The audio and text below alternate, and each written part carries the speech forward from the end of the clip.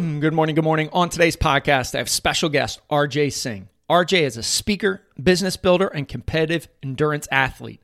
He is the founder of Ultra Habits, and on today's show, we dive into learning from life's lessons, even when they are painful, and how they can transform you. Have a listen. Welcome to your Hidden Edge podcast, where there's a belief that each and every one of us has a hidden edge, one that could unlock that next level of success in any area of life. Unfortunately, that edge is hidden, tucked away and buried deep underneath layers and layers. In this podcast, we'll uncover the hidden edge of high-performance leaders, executives, athletes, coaches, and authors to open your mind and stretch your frame of reality. If you know you want more, can do more, and be more, then this is the right podcast for you.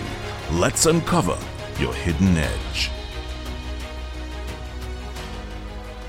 Welcome to the show. I am extremely excited to have special guest RJ Singh on the show. RJ, welcome to the show. Wow, what an amazing introduction. Like I literally wanted to jump out of the chair right now and start doing push-ups. That thing was off its head. How good was that introduction? Oh, thanks, man. I greatly appreciate it. And that's one of the things, like, I love energy, and I know we're going to have such a fantastic discussion today. And it's all about raising the awareness for others, right? Of what's an edge that they can leverage and use in life to step into the greatest version of themselves. So let's get right into your edge. I love hitting hard right off the bat. Then we'll do a little backstory, and I know we'll organically go to some great places. So, your edge, as far as making the connection between your experiences and then applying the lessons and the power of habits. Would love to just hear what that means from you and share it with the audience. Yeah, man. So thank you for having me first off, Jeff. Really resonate with what you do. And yeah, we had a really good conversation the other day. So for me, I'll unpack what that comment means. I think we all have a deep reserve of what I would call our experiences, and how we view those experiences differ from person to person. Some people have the ability to view that deep well of experience as a platform that they could leverage in all areas of their life. So drawing on those experiences, those illustrative examples of overcoming, of when we were resilient, when we were able to push through, when we were able to figure shit out, when we were able to overcome, and then apply that to other areas of our lives. And that ability to do that, the ability to draw on that deep well or that reserve of experience, is a habit. And it's a psychological frame, right? So it's not a physicality piece. It's the ability to use your psychology in a way, use your visioning in a way to relate where you've been before to the situation in front of you, and then draw upon that to do what you need to do to just get shit done. That's a superpower. And unfortunately, not a lot of people have that. Like, you see high performers, or maybe they're workaholics, but for the sake of this conversation, let's call them high performers at work, where their output, their skill in their craft is remarkable. They're very good at navigating their craft, but they're like severely overweight, right? Or they've got dysfunction in other areas. They haven't been able to make the connection between what makes them great in the behaviors that they're leveraging in their craft to other areas in their life. They've compartmentalized their success. And there's a lot of that.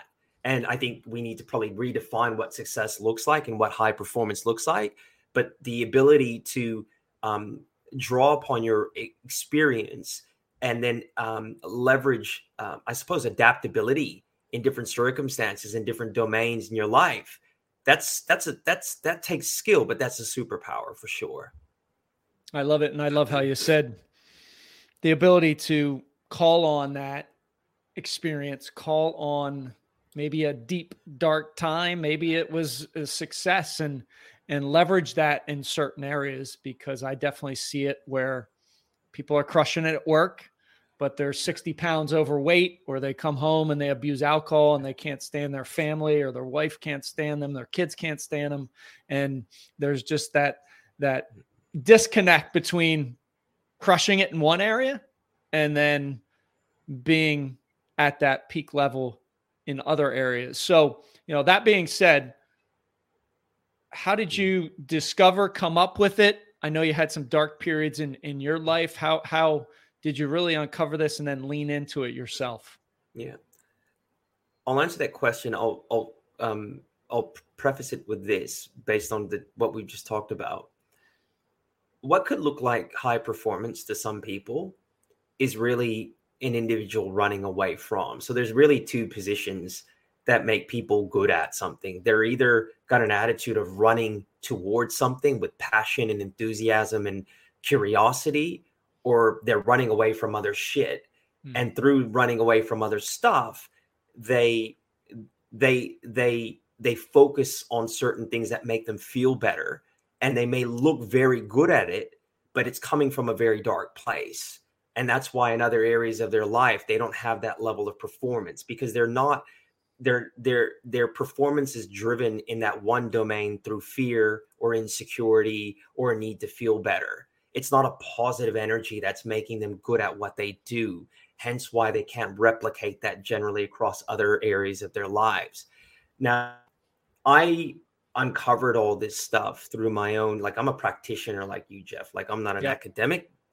I'm an academic person, but I'm not an academic. I was a hardcore addict, methamphetamine, very young, got caught up in the meth wave in the early mid 90s. I was in school, in high school in California, very close to the Mexican border. Meth took the streets by storm. Grew up in a working class and then middle class family. But I don't think any of us, I was 17 at the time when I became addicted to meth. Like, that's a really hard drug. And for someone that's that young, our brains aren't formed. Methamphetamine is a euphoria of a next level, right? Like, it is a very, very euphoric high. And I was always kind of predisposed to addiction. Like, I was already drinking alcoholically. I did everything addictively. Like, I was an excellent athlete. I was in the Olympic development program in soccer back in California. So I didn't do anything by half measures. And alcohol was my first discovery that really opened up my spirit. But when I did methamphetamine, it took me out. And within 6 months, I was almost, I ended up in the hospital for pneumonia. I was super skinny. I was already, I'd already gotten in trouble with the law. Okay. It was just within a year, it was just, I was in a really bad way. And by the time I was 18, I was already locked up. And I mean, that was a trajectory of violence. And then I realized to control my addiction, I needed to sell drugs, and I was pretty good at it. And then that took me into the subculture of crime. So then I adopted criminal behaviors, and that's how I lived until I was 26, bro. Wow. So that was my darkness. Ultimately at 26, the United States government did not want to renew my green card. I'd never become a naturalized citizen, although I lived there from the age of 3. And then that kind of began the journey of me leaving the country to come here to Australia. Wow. Amazing backstory to where you're at now, right? Ultra athlete habits, all those pieces. So I appreciate you sharing and being vulnerable, that backstory, because that gives so much more credence and value to what we're going to talk about. So 26, back to Australia, had been in and out of prison, on drugs, selling drugs, dark, deep period in your life. How'd you begin to chip away and come out of it? And connect those kind of dots to where you're at now, working with companies, podcasting, all those things. It's so the transition, we had this conversation offline. Like I told my dad at the San Francisco airport prior to leaving, I was like, I'm going to sort my shit out. I had a degree. I lived a dual life in California, particularly by the time I left. I was, you'd come to my house to buy drugs, but there was a big business degree on the wall. Like I was just warped. Okay. Like in my mind, like there was this real duality going on, and so I'd done a business degree in a really good school in San Francisco. But by night I was operating on a different level in the Tenderloin there and running around crazy. And so I told my dad, look, I had enough self-belief and enough like polish to know I could put it together. Okay. Right. And so I did come to Australia, told my dad I would change, got drunk the whole plane ride, landed in Australia, immediately moved to another state like the next day. And within 2 months I had a job. I was in sales. And it was like, I couldn't even make an egg, right? Like I was completely unskilled in living. My mom was calling me to make sure I was waking up for my job. But like, it was like, I had never lived like this. Right. And there was no way to go back to selling drugs because I had no, like connections there. And I didn't want to do that. Right. My drinking got really bad.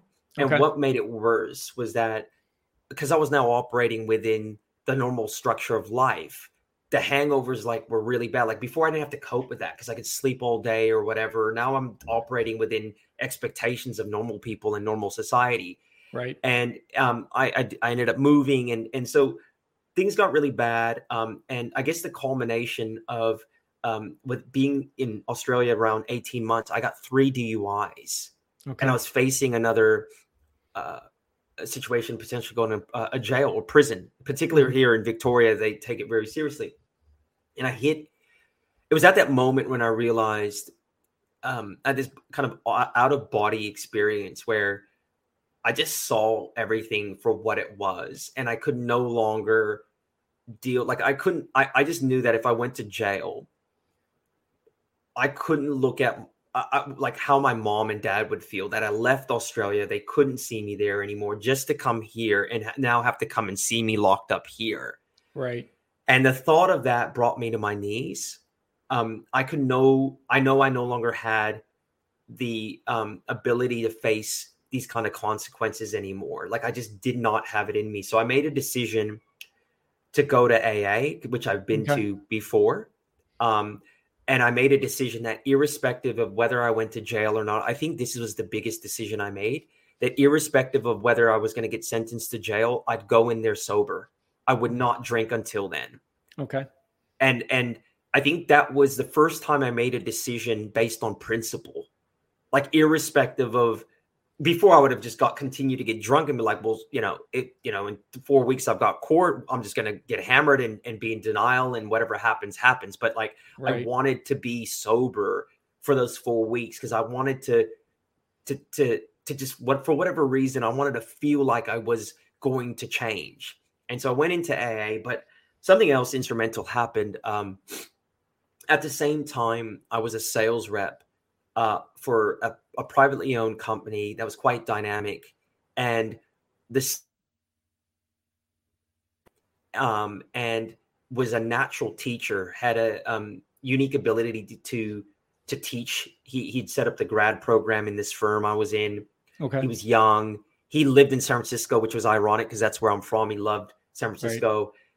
He was moving across as into the business development from CFO space. And I got drunk one night. And this is prior to me making the decision to stop. Like this is all culminated around the same time. And I had quit at 5 a.m. Just randomly sent him a text message. I don't know why. Right. And we had caught up and I told him my whole story. Mm-hmm. And I think I was crying out for help. I think the reason I sent him this text message at 5 a.m. drunk was I knew what kind of person he was. And we caught up and we had a coffee and I told him my whole story, like everything. And he said to me, and without, I paraphrase that, like, you've got something special. Like there's something within you. Cause like I had a lot of ability. Mm-hmm. But I was burning out because I had no skill. Right. And he basically said to me, like, if you let me kind of take you under my wing for like the next year or two. I'll help you become successful. That's what I paraphrase. Gotcha. And so it was at that moment, and I've got this court stuff going on, that I made that decision that, okay, I'm at a rock bottom. I can no longer drink. It's no longer an option. But then someone's presented me a better alternative. That was the key. Like I had now an alternative identity to work towards, right? One that was more positive and successful. And that was it. I was on my way after that. That was the beginning. Nice. Well, kudos for you reaching out, even if it was in a drunken state at 5 a.m., crying out for help, pouring it out to someone that was equipped and had the ability to see your greatness inside, or those things that you brought to the table that he admired and knew that you deep down had inside, and then, making that switch. So, okay, you went to AA, got sober. Yeah. What's the next steps? And then how did you pull from that, build Ultra Habits, do what you're doing now? Yeah. So we built that firm. We grew over 100% that year. That company's just sold for $300 million. And I then became a competitor of them. And so him and I became competitors. I became a partner in my own firm, and we competed. And I've just exited that firm literally last week. And so I started to do my own thing. And I became very good at that craft. And I continued, I realized the process of getting sober was so hard and so transformational. It was a crucible. It was an external event that forced me to grow. So I started to create them. So from there, I went and did an MBA, executive MBA at the toughest program here in Australia. It was a 4-year slog on top of working. And that was transformational. I then had a child, which we know children are transformational. My wife asked me to do nothing for 6 months. I started ultra running after that 6 months. That was the next crucible. So then it was a focus on going from the mind to the physical. And after about 3 years of ultra running, that's when Ultra Habits was born. And Ultra Habits was a culmination of everything: my love of business, my love of ultra running, my what I learned through sobriety. So this whole mind, body, spirit connection, and it culminated into Ultra Habits. And what I had realized by this point, that I'd always been a servant to habits. Even when I was addicted, I am very much in love with the process, but the process can be killing me. Right. Or, or it can be enhancing me. Right. So that was how Ultra Habits was born. And Ultra Habits is like, I'm not a life coach or an executive coach. I would consider myself a facilitator, almost an educator, right? Like I'm an interested practitioner, and curiosity guides me with these conversations and study and research. And I then facilitate that information to the world. So that's where and how Ultra Habits got started. I still very much run. I live in the mountains. Trail running is a part of who I am. I've been sober a long time. I help other alcoholics. I help other addicts. I have a love for business. I now go into businesses and help them improve their habits to grow. So there's also organizations have habits as well, right? So, so all this at Ultra Habits is a culmination of just my experience, right? That's to your original question of like, how does experience serve us, and how do you make the connections to help you move towards where your true north? Yep. No, I love that. And so let's bring up the alcohol piece, just because something to give you a little backstory. I mean, I think there's a large part of society that might not be the alcoholic per se, but is a abuser on the weekends, right? They're the weekend warrior where they're pounding Fridays and Saturdays. And that was me in my late teens in college, really bad. And then followed my 20s and 30s. And this year I finally had enough where I said, I'm not going to have a sip of alcohol for the entire year. And it's been transformational for me just to not have any of that in my system. I mean, you talk about the mental side of things, but I feel like it's so pervasive in society. It's like we're different now because we don't drink, where everybody, what is it? I forget the percentage of people that actually, have drinks every week. It's just interesting. What do you think about that piece and how it keeps people stuck, right? Because that's a habit, right? That you're doing it every weekend. Yeah. And I recently wrote an article in Forbes about that, but more in the context of organizational performance, or like, how does a party hard, work hard culture really impact? And even within the best cultures, like after a Christmas party, there's always drama. Someone's always done some dumb shit, said some dumb shit, touched somebody inappropriately. Like, it's just always there. I feel like even if you're not an alcoholic, and like one has to self-diagnose, particularly between a hard drinker and alcoholic, I would say it's about how you feel. And after that, like, I know people that drink hard, but don't have the guilt, shame, and remorse the next day. Mm-hmm. I think that what is distinguishing an alcoholic is they in their heart know they're enslaved. Mm-hmm. And when you've lost a choice, you go into a deep depression over that, and you feel that the next day in the form of guilt, shame, and remorse. I've got friends that drink hard and tomorrow's another day. Like, they literally feel like shit, but they take it with a grain of salt. Mm-hmm. Now, their performance is impacted, but performance is not their highest value, right? So, like, it's about your value. Like, you cannot, in my view, have your highest value is optimization if your highest value is performance, alcohol should be cut out of your repertoire, because particularly as you get older, you've got 7 days a week. You get pissed on Saturday or Sunday, you are subpar probably till Wednesday. Right. So you've already lost 3 days of the 5-day work week.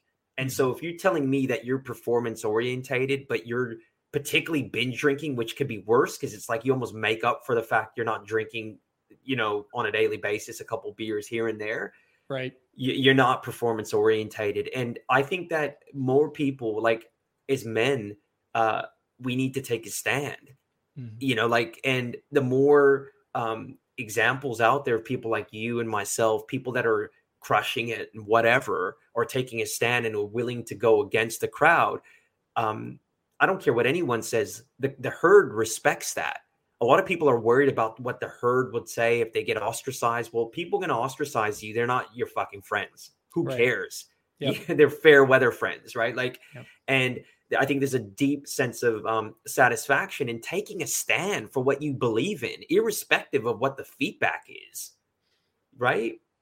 So that's just my view. I have people say, well, could you drink?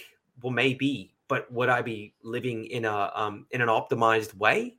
No, certainly not, because I would never just have a beer anyway. That's just not my style. I'd be hammered and sick for 2 days out of the 5, right? Right. Yeah, no, I agree with you. I mean, if you're looking to operate at the highest level, peak performance, optimize your life, that's really the deep question last year around this time I asked myself. And I said, what is that kryptonite? What's something that I can cut out to do it? And man, I'll tell you what, I mean, 11 months into the year, I mean, I've kicked ass physically, mentally this year that I quite honestly haven't in the last 26 years with alcohol involved in my life. So it's been pretty eye-opening for me. And I love how you said, take a stand, right? Because when so many people are unhappy, depressed, society, stressed, anxious, quiet desperation, but they're all going down that same path and they're doing those things. That's where you, myself, we all need to provide visibility that there's a different way and you can choose different and you can choose to step into the greatest version of yourself for sure. Like, mate, well said. And like, that's bang on. And I think like life is difficult enough from a psychological perspective. We don't need to compound that with alcohol. Right. Like, like I've been sober a long time now, like maybe 13 years or something. And I still have, my own battles and my own demons, my psychological conditions. Like if I were to put alcohol on that, I'm exacerbating its fuel to the fire, man. Like you've got to, being a human is complex because of the psychology piece. We're not animals. Like we reason, we interpret, we hurt, we have all these complex functions going on psychologically, and you add alcohol to that, remove even the physical stuff. Like we just can't navigate life effectively. We can't parent to the best of our ability. We can't husband or wife to the best of our ability. It's just not possible in my view. No, I would agree with you. I mean, I heard something the other day, and you mentioned science earlier, like average adult has 60,000 thoughts. 80 to 90% of those are negative. 95% of those negatives are repetitive. And imagine adding a little alcohol or a little something else to it. You are fighting a losing battle, and you don't understand the impact it's having on you on a daily basis, for sure. Yeah, 100%. Love it. So what are a couple things you can share with the audience you love doing on a daily basis? Maybe they're stuck in a rut. What's one or two ways to get out? Yeah. And then we'll wrap up. Yeah. I move my body every day. I have to. I think the physical element exercise is basic, but real, and we need to do that. Developing the power of reflection. So journaling. Some people may be, they can't sit with themselves yet. It's too hard to meditate, maybe the time or whatever, but like reflection, I think is important, reviewing your day to see how you are traveling and how you can improve your conduct. And I would say the third thing is creating good habits in the morning. And so a program. So like really, I won't tell you to wake up at 5 or 6 or 7 a.m. because it's based on when you sleep and your work schedule. But I think having a real solid program to face your day so your day isn't thrown upon you is very important. So be intentional the night before as to how you're going to go about your day. And that really starts in the morning, having a program. So I'd say those three things: move your body, journal, reflect, and have your shit together in the morning. I love it. I love those three things. I practice them, and you're spot on there. RJ, where can people find you if they want to look you up? Yeah. www.ultrahabits.co. That's CO. Website, everything is there, man. Awesome. RJ, thank you so much for your time and being on the show. Thank you so much, man. Thank you, Jeff. Thanks for listening. Thanks for watching. Have an amazing, amazing rest of your day. Rise, fight, love, repeat. Get after it. And I'll talk to you soon. Thank you for listening to your Hidden Edge podcast. You are now part of the movement, part of a tribe who's on a mission to uncover their hidden edge. We are stronger together, so please share this. Show up with one person in your network that you want to help. Together, we can empower others, and connected, we can make a dent in the universe.